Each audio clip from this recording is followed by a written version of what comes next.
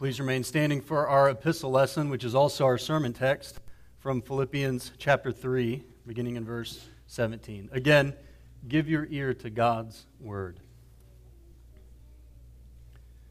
Brethren, join in following my example and note those who so walk, for you have us for a pattern. For many walk, of whom I have told you often, and now tell you even weeping, that they are the enemies of the cross of Christ, whose end is destruction, whose God is their belly, and whose glory is in their shame, who set their minds on earthly things. For our citizenship is in heaven, from which we also eagerly wait for the Savior, the Lord, Jesus Christ, who will transform our lowly body, that it may be conformed to His glorious body, according to the working by which He is able even to subdue all things to Himself. Therefore, my beloved and longed-for brethren, my joy and my crown, so stand fast in the Lord, beloved. Thus far, the reading of God's Word. This is the word of the Lord. Amen. Let's pray. Father, we thank you again for your word. And we pray that as we consider it today, that you would set our minds on heavenly things, that you would set our minds on your Son, Jesus Christ, and by the power of the Spirit, you would make us conformed to His image. In Jesus' name we pray. Amen. Please be seated. Well, if you have a Bible, you can turn in your Bibles to Philippians chapter 3 as we consider the end of chapter 3. And as you are turning there, I want you to consider, to answer this question in your mind, maybe not out loud, but what are the marks of a good pastor? What makes for good pastoral ministry, in other words? Is it having a large social media following, or having advanced degrees? Is it being an eloquent speaker or publishing a number of books? These are all not bad things in and of themselves. But I ask the question because as we consider the end of Philippians 3 today, Paul puts forward for the Philippians and for us some very important, even critical gospel truths. But as you watch him talk to the Philippians, you cannot help but notice also the pastoral excellence with which he does it. You remember that the Philippians and Paul had a particular relationship, a very warm relationship. They had sent Epaphroditus to Paul when he was in prison in Rome to bring a gift and to let him know that they were praying for him and they supported him in his ministry even when he was in prison. And as we've worked our way through the epistle, we've seen in chapter 3 that Paul is warning them to watch out for the heresy of the Judaizers. And he put himself forward as an example of someone who had renounced his self-exaltation, someone who had renounced his personal glory as he followed Christ. And as he comes to the cap of his argument, he gives the Philippians wonderful truths, but he also does it with a wonderful heart of a pastor. And so we'll see right at the very beginning in verse 17 that one mark of good pastoral ministry is that the pastor lives a life worthy of imitation. You can see that there in verse 17. Read that with me. He says, "Brethren, join in following my example." And actually that entire phrase, join in following my example, is a single Greek word from which we get English words like mime or mimetic or imitate. Other English versions have that phrase helpfully translated, "Brethren, join in imitating me." He's encouraging the Philippians to do exactly what the author of Hebrews tells us in Hebrews chapter 13, verse 7, whenever it says, "Remember your leaders, those who spoke to you the word of God. Consider the outcome of their way of life and imitate their faith. Very similar Greek word. Do you see the similarity there? Consider and imitate. Exactly what Paul says to do in verse 17. Join in following or imitate and consider or note those who so walk.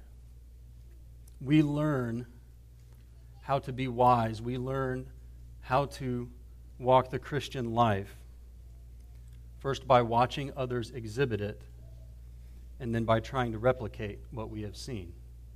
That's imitation, is considering a pattern and then trying to replicate it. Paul knows that we learn pretty much everything that we do by imitation.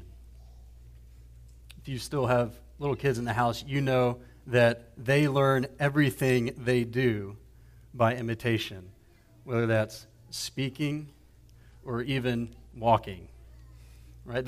You'll notice a kid when he starts to get ready to learn how to walk, that he is watching everyone else in the house get around on 2 feet and considering and going to himself, that seems like a really great way to get around. And then what does he do? He attempts it. He considers and then he imitates. And usually he goes like this.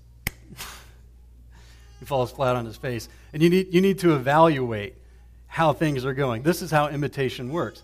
We consider, we see the type, we see the pattern, we attempt to do it ourselves, and evaluate how it's going. And then the process goes all over again. That's how we learn even how to walk. And that's the verb that Paul uses, the idiom that Paul uses there for the Christian life. Note those, he says, who so walk. It's the way that we learn to live the Christian life even. But it's the way that we learn to do anything.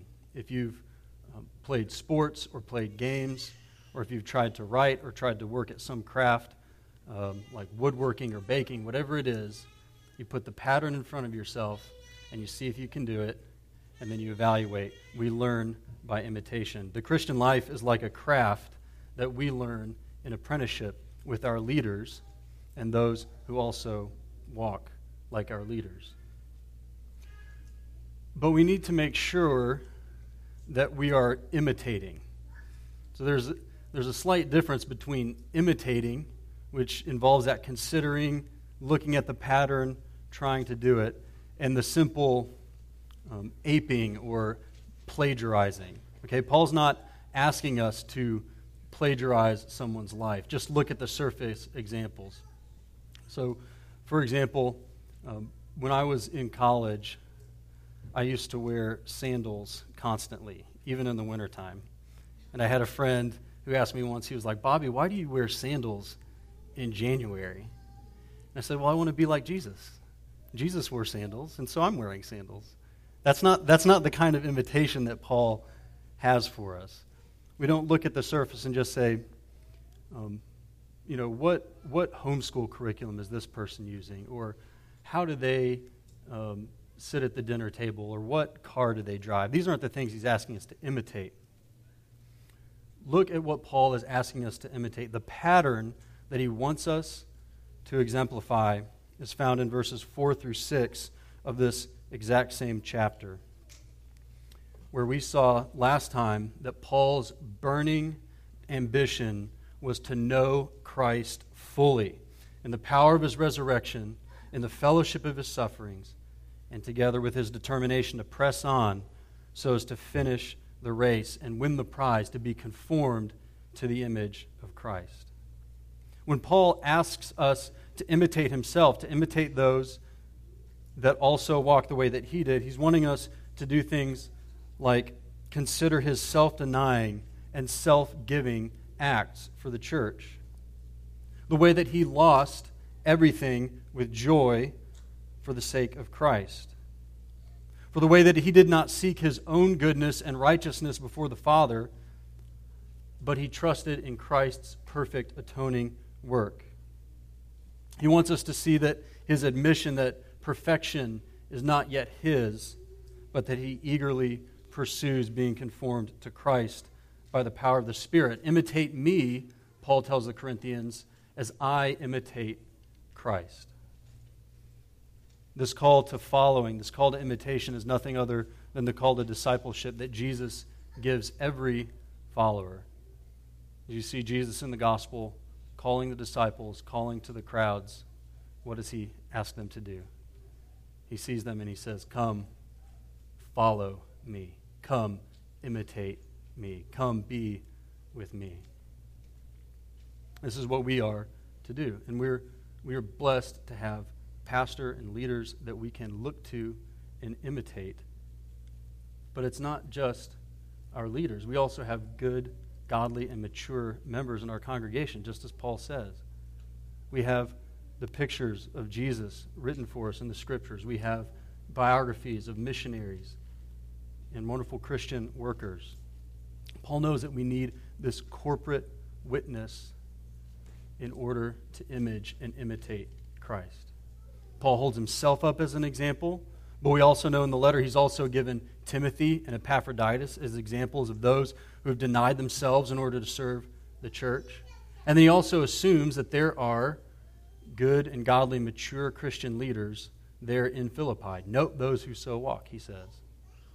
We need to do these two things. We need to look in the Scriptures and meditate on Christ, try to imitate Christ. And we need to note those in and around and among us who are also doing that. Consider the outcome of their life and imitate their faith. And as we talk so much this year about the importance of discipleship, it shows us the importance of spending time with one another.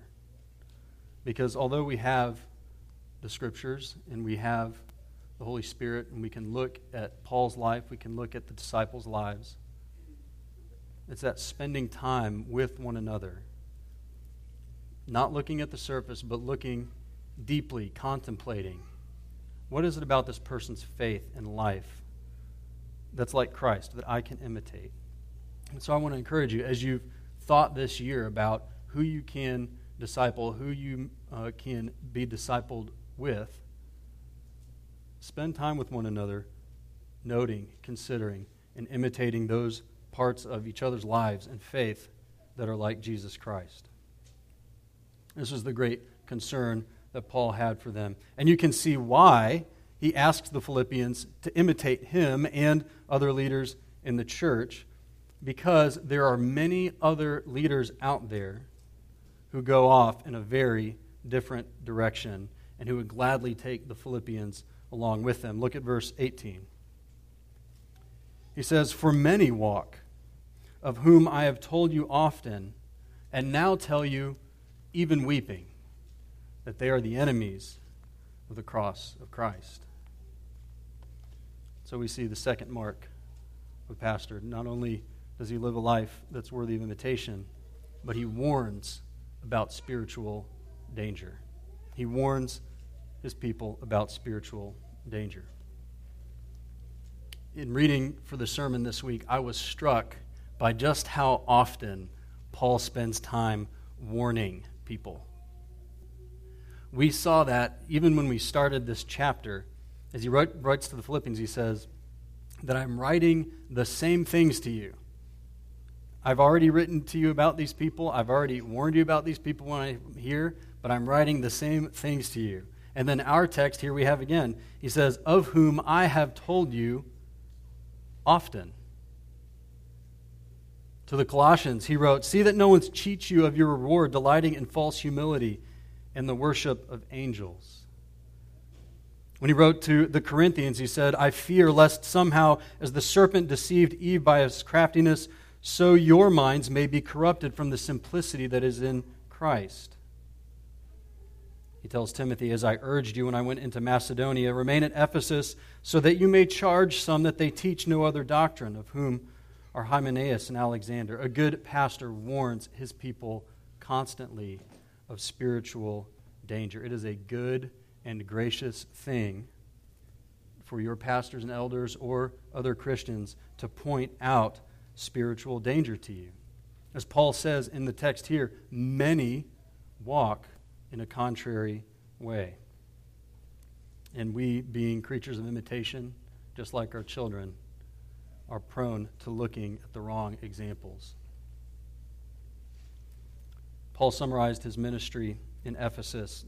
Ephesus was the longest ministry stop that Paul had. He was around there a year and a half or 2 years. Most places he planted churches. He was there for a few weeks, a few months, and he moved on. Ephesus was when he was at the longest place serving as a pastor. This was how he summarized his own ministry to the Ephesians. As he called together the elders, he said, "Therefore watch and remember, for that 3 years I did not cease to warn everyone night and day with tears." That's what he says here in our text too, that he warned the Philippians even weeping. That word is more than crying, it's a sobbing. Paul warned them sobbing. And that is an astounding thing when you consider everything that we've read in the letter up to this point that doesn't cause Paul to weep. Think about all the things that we've talked about as we've walked through Philippians. Paul is imprisoned. We've talked about him being beaten. Even as he writes to the Colossians, he tells them, from this same imprisonment, he tells them, "I rejoice in my sufferings for you." What would cause Paul to weep? We know that his contagious, his indomitable joy caused many of the guards and even those in Caesar's household to consider the claims of the gospel. You can imagine how astounded a guard would be if he came to Paul's room or to Paul's cell and find that man sobbing. Paul was the kind of guy that they would stretch out on the rack and be like, "Paul, this whole preaching thing is getting out of hand. We have too many people becoming converts." And Paul's going, "Oh, good, I'm suffering for the sake of the church. I'm suffering for the sake of Christ." Can you imagine what it would be like for a guard to come in and see Paul weeping? What caused Paul to weep? They are enemies, he says, of the cross of Christ. The cross of Christ is everything to Paul. Paul would explain, "I love the cross of Christ. I desire to be conformed to Christ in his death. I look to the cross of Christ for all of my righteousness and for all of my pardon before the Father. I look to the cross of Christ for my pattern of this life. I look to the cross of Christ as my message to preach the riches of Christ so that the Gentiles would come to faith and know God." Paul loved the cross of Christ, and these people walked as enemies of the cross.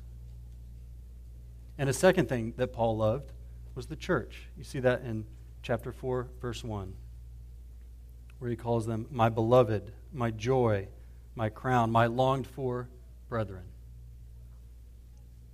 Paul loved Christ. Paul loved his cross. And Paul loved Christ's church. Anything and everything that would walk opposed to the message of Jesus, that would walk opposed, that would harm the church, this brought Paul grief. And in being that way, Paul is like the master that he served. In Mark chapter 3, it records this about Jesus. Jesus, sitting in the synagogue, looks at the Pharisees, and he said, "Is it lawful on the Sabbath to do good or to do evil, to save life or to kill?" But they kept silent. And when he had looked around at them with anger, being grieved by the hardness of their hearts, he said to the man standing by, "Stretch out your hand." And he stretched it out, and his hand was restored. Hardness of heart over sin,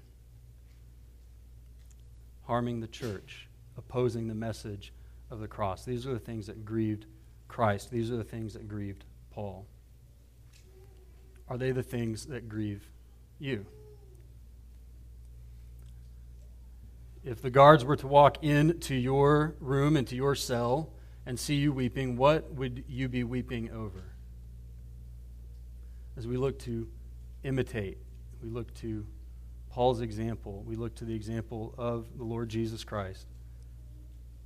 about our values, about what we love, the things that should grieve us are these things: hardness of heart over sin, opposition to the message of the cross, a damaging of the church, of Christ's own body. These are the things that should grieve us.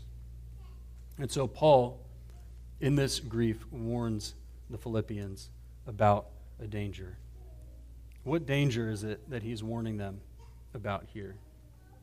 Well, there's actually some debate about the identity of these people. Let's read about them in 18 and 19. Many of whom I have told you often, and now tell you even weeping, that they are the enemies of the cross of Christ, whose end is destruction, whose God is their belly, and whose glory is in their shame. You saw they were described in 19, that their God is their belly, and their glory is their shame. So commentators are divided on what is this group. Some have taken that to mean that the group was licentious. Their God is their belly. In other words, they serve their appetites. Whatever their desires are, they do. And their consciences are so seared that those sins that they should find shameful, they glory, they boast in. And I think we can readily imagine that that's a danger that Paul would warn people about: licentious living for ourselves, living in whatever our appetites tell us to do. But you'll remember that throughout the chapter so far, Paul's big concern has been the Judaizers, who were fastidious law keepers. Well, the point is that you can serve your belly and treat your appetites as God just as easily by linking your holiness about what you refuse to consume as you can by consuming whatever you want. Either way, you are still looking to yourself, to your own physical desires. Paul, writing to Timothy, says this: the Spirit expressly states that in latter times some will depart from the faith by devoting themselves to deceitful spirits and teachings of demons, through the insincerity of liars, whose consciences are seared. And then here's how he describes them: who forbid marriage and require abstinence from foods that God created to be received with thanksgiving. Who would have thought that the doctrine of demons would have been against the marriage bed? The doctrine of demons would have been against eating good food. You see that you can serve your belly by putting whatever you want into it, or you can serve your belly by trying to achieve righteousness by what you keep out of it. One reformer, in commenting on this passage, said, "The enemies are they who in their doctrine detract from the merit of Christ's cross and the work of our redemption by the blood of Christ finished on the cross, and they who likewise, who in their life follow after carnal delicacy and flee persecution for the cross of Christ, for Christ crucified. Both these sorts of people are enemies to the cross of Christ." The problem, either way, is what Paul tells us in verse 19. They set their minds on earthly things. When the cross of Christ calls them to deny themselves, to put off some sin, to be conformed to Jesus, they won't do it. When the cross of Christ calls them to lay aside their own righteousness and to trust alone in Jesus, they won't do it. These are those who oppose the upward call of God in Christ, as Paul says in verse 14. The end of this way is destruction. That's the warning. That's the warning that Paul, the pastor, puts in front of the Philippians is, whichever way you set your mind here on earth, the end of that way is destruction. And it's a danger we all need to consider, because we are all tempted constantly to consult our own ease before conforming ourselves to the cross. Paul said his great desire was that he would be conformed to Christ in his death, that the body of his sin would be progressively, continually put off. And we're all tempted, when the call of Jesus comes, to put this sin away, to not trust in this, to deny the cross of Christ. This is the danger he puts before them. But the good pastor is not only placing this spiritual danger before people's eyes, he's also placing the glory of Christ and the heavenly hope constantly before his flock. That's what Paul does in verse 20. He says this, but our citizenship is in heaven, from which we also eagerly wait for the Savior, the Lord Jesus Christ, who will transform our lowly body that it may be conformed to his glorious body, according to the working by which he is able even to subdue all things to himself. Our citizenship, Paul says, is in heaven. He tells the Philippians, just like he did the Colossians, set your mind on things above, not on earthly things, not on the rituals of the old covenant, not on your own appetites, but on heavenly things. And in using that word citizenship, Paul is alluding to a concept the Philippians would have known and understood very well. That word can more accurately be translated a commonwealth or a state, or even maybe a homeland. The idea is that there's an external empire or homeland or home city that influences a conquered city. And those who held citizenship in the homeland were to spread that homeland's ways of doing things, their life, their culture, their food, their dress, and so on. This made sense to the Philippians because the Philippi was at that time a Roman colony. This was the situation that they were in with Rome. Even though Rome was hundreds of miles away, if you were a Roman citizen in Philippi, you had all of the rights and privileges belonging to Rome. And as you settled there, you were supposed to promote Rome's culture. You were supposed to dress like a Roman, talk like a Roman, eat like a Roman. We know that even the inscriptions around town as they dig at Philippi are in Latin, not in Greek, even though Philippi is in Greece. There's a place where Roman military officers retired to. Roman culture, even though it was hundreds of miles away, permeated Philippi. So this is something that they understood. And it's something that we get as well. If you were to walk down the street and see a man wearing a cowboy hat and eating a brisket sandwich and wearing cowboy boots, and he says, "Howdy, y'all," you know that he is from, yes, he is from my motherland, Texas, right? Paul is alluding to this exact concept before in chapter 1 where he exhorted the Philippians to live lives worthy of their citizenship. What he means is this: the models that you place before you to imitate, to consider, will affect your culture, and it shows where you truly have made your homeland in your heart. Augustine captured this concept in his book, The City of God, in a very famous quote, where he says, "Accordingly, two cities have been formed by two loves.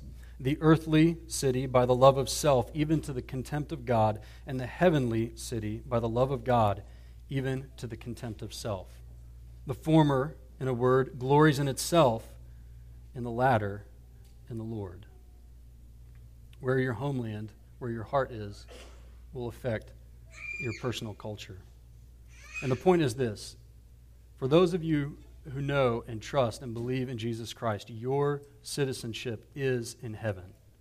This is a present reality. Your homeland is where Jesus is, sitting at the right hand of God the Father. And that means that every local church, every body living here on earth is a colony of heaven, just as Philippi was a colony of Rome.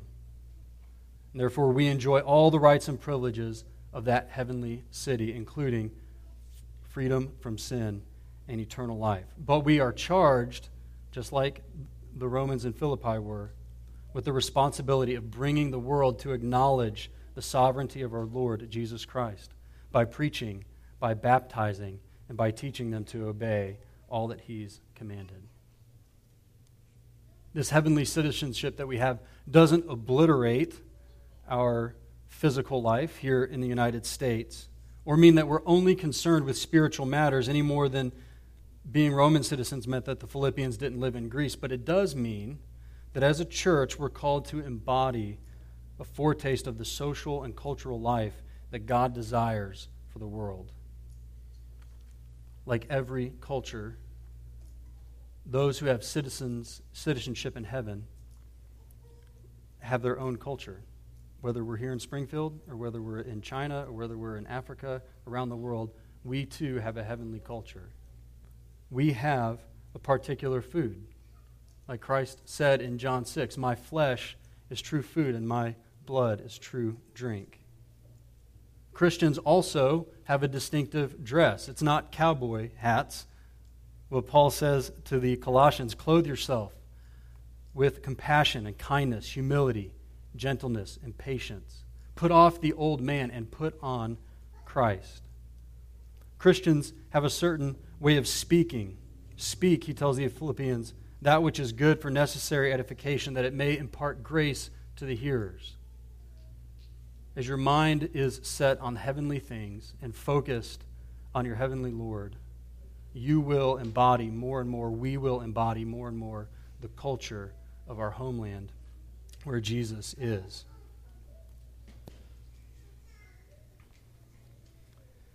But it is not only those cultural aspects, but the King himself that we are waiting for.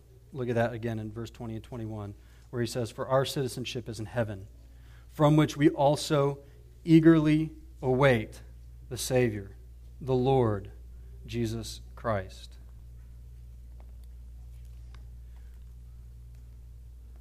We're not only to speak a certain way, to act a certain way, to dress a certain way, but we're to focus our minds on Christ. We eagerly await for Christ. He is the Savior.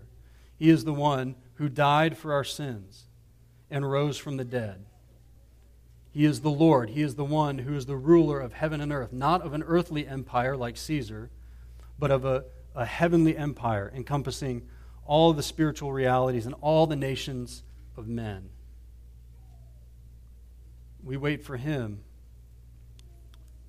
and we press on to Christ, meaning that all of our workings for Christ are waiting, not like we're waiting for a bus, but waiting more like a bride does for her wedding day as she continually gets ready. There's an eager anticipation, a continual working, a waiting for the moment for the wedding to happen. We wait for Christ, and Paul singles out what will happen when he comes. He says that he will transform our lowly body that it may be conformed to his glorious body. That word lowly means humble. And we are humbled in our present state in that we are subject to weakness, we are subject to hunger and thirst, ultimately death and decay. We know that in our flesh resides no good thing. We have habitual sins, besetting sins that hamper us every day of our life.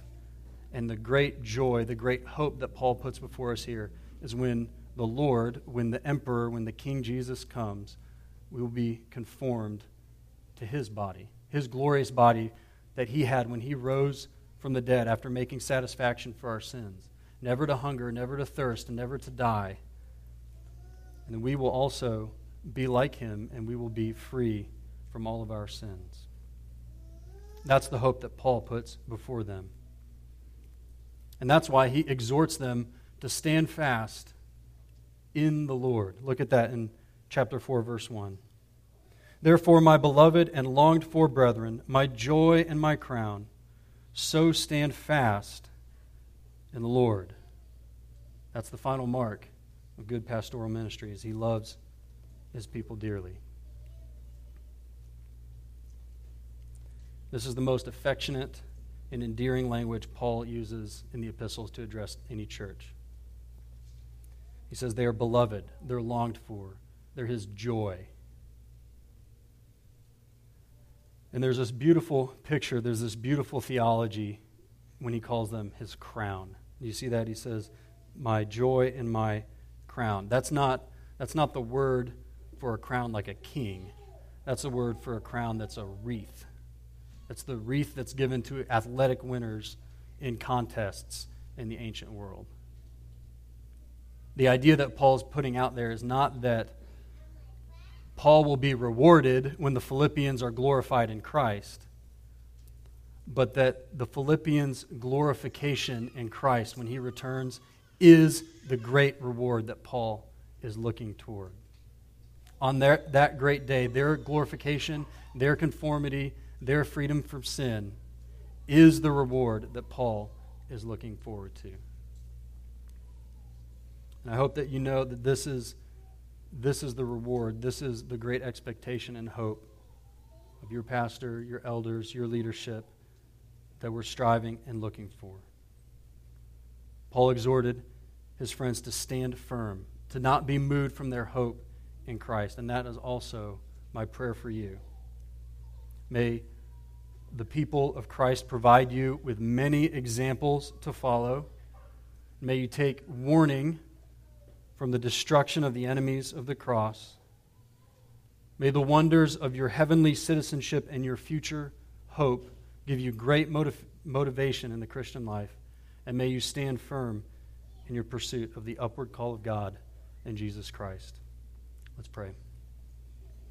Father, we thank you for your word again, and we thank you for the work of your Son, Jesus Christ, who put an end to all of our sin and rose from the dead and is alive at your right hand, and whose kingdom is over all of heaven and on earth. We thank you that you have made us heavenly citizens, and we pray that our mind and affections and lives would all be directed towards your Son and towards his kingdom. In Jesus' name, amen.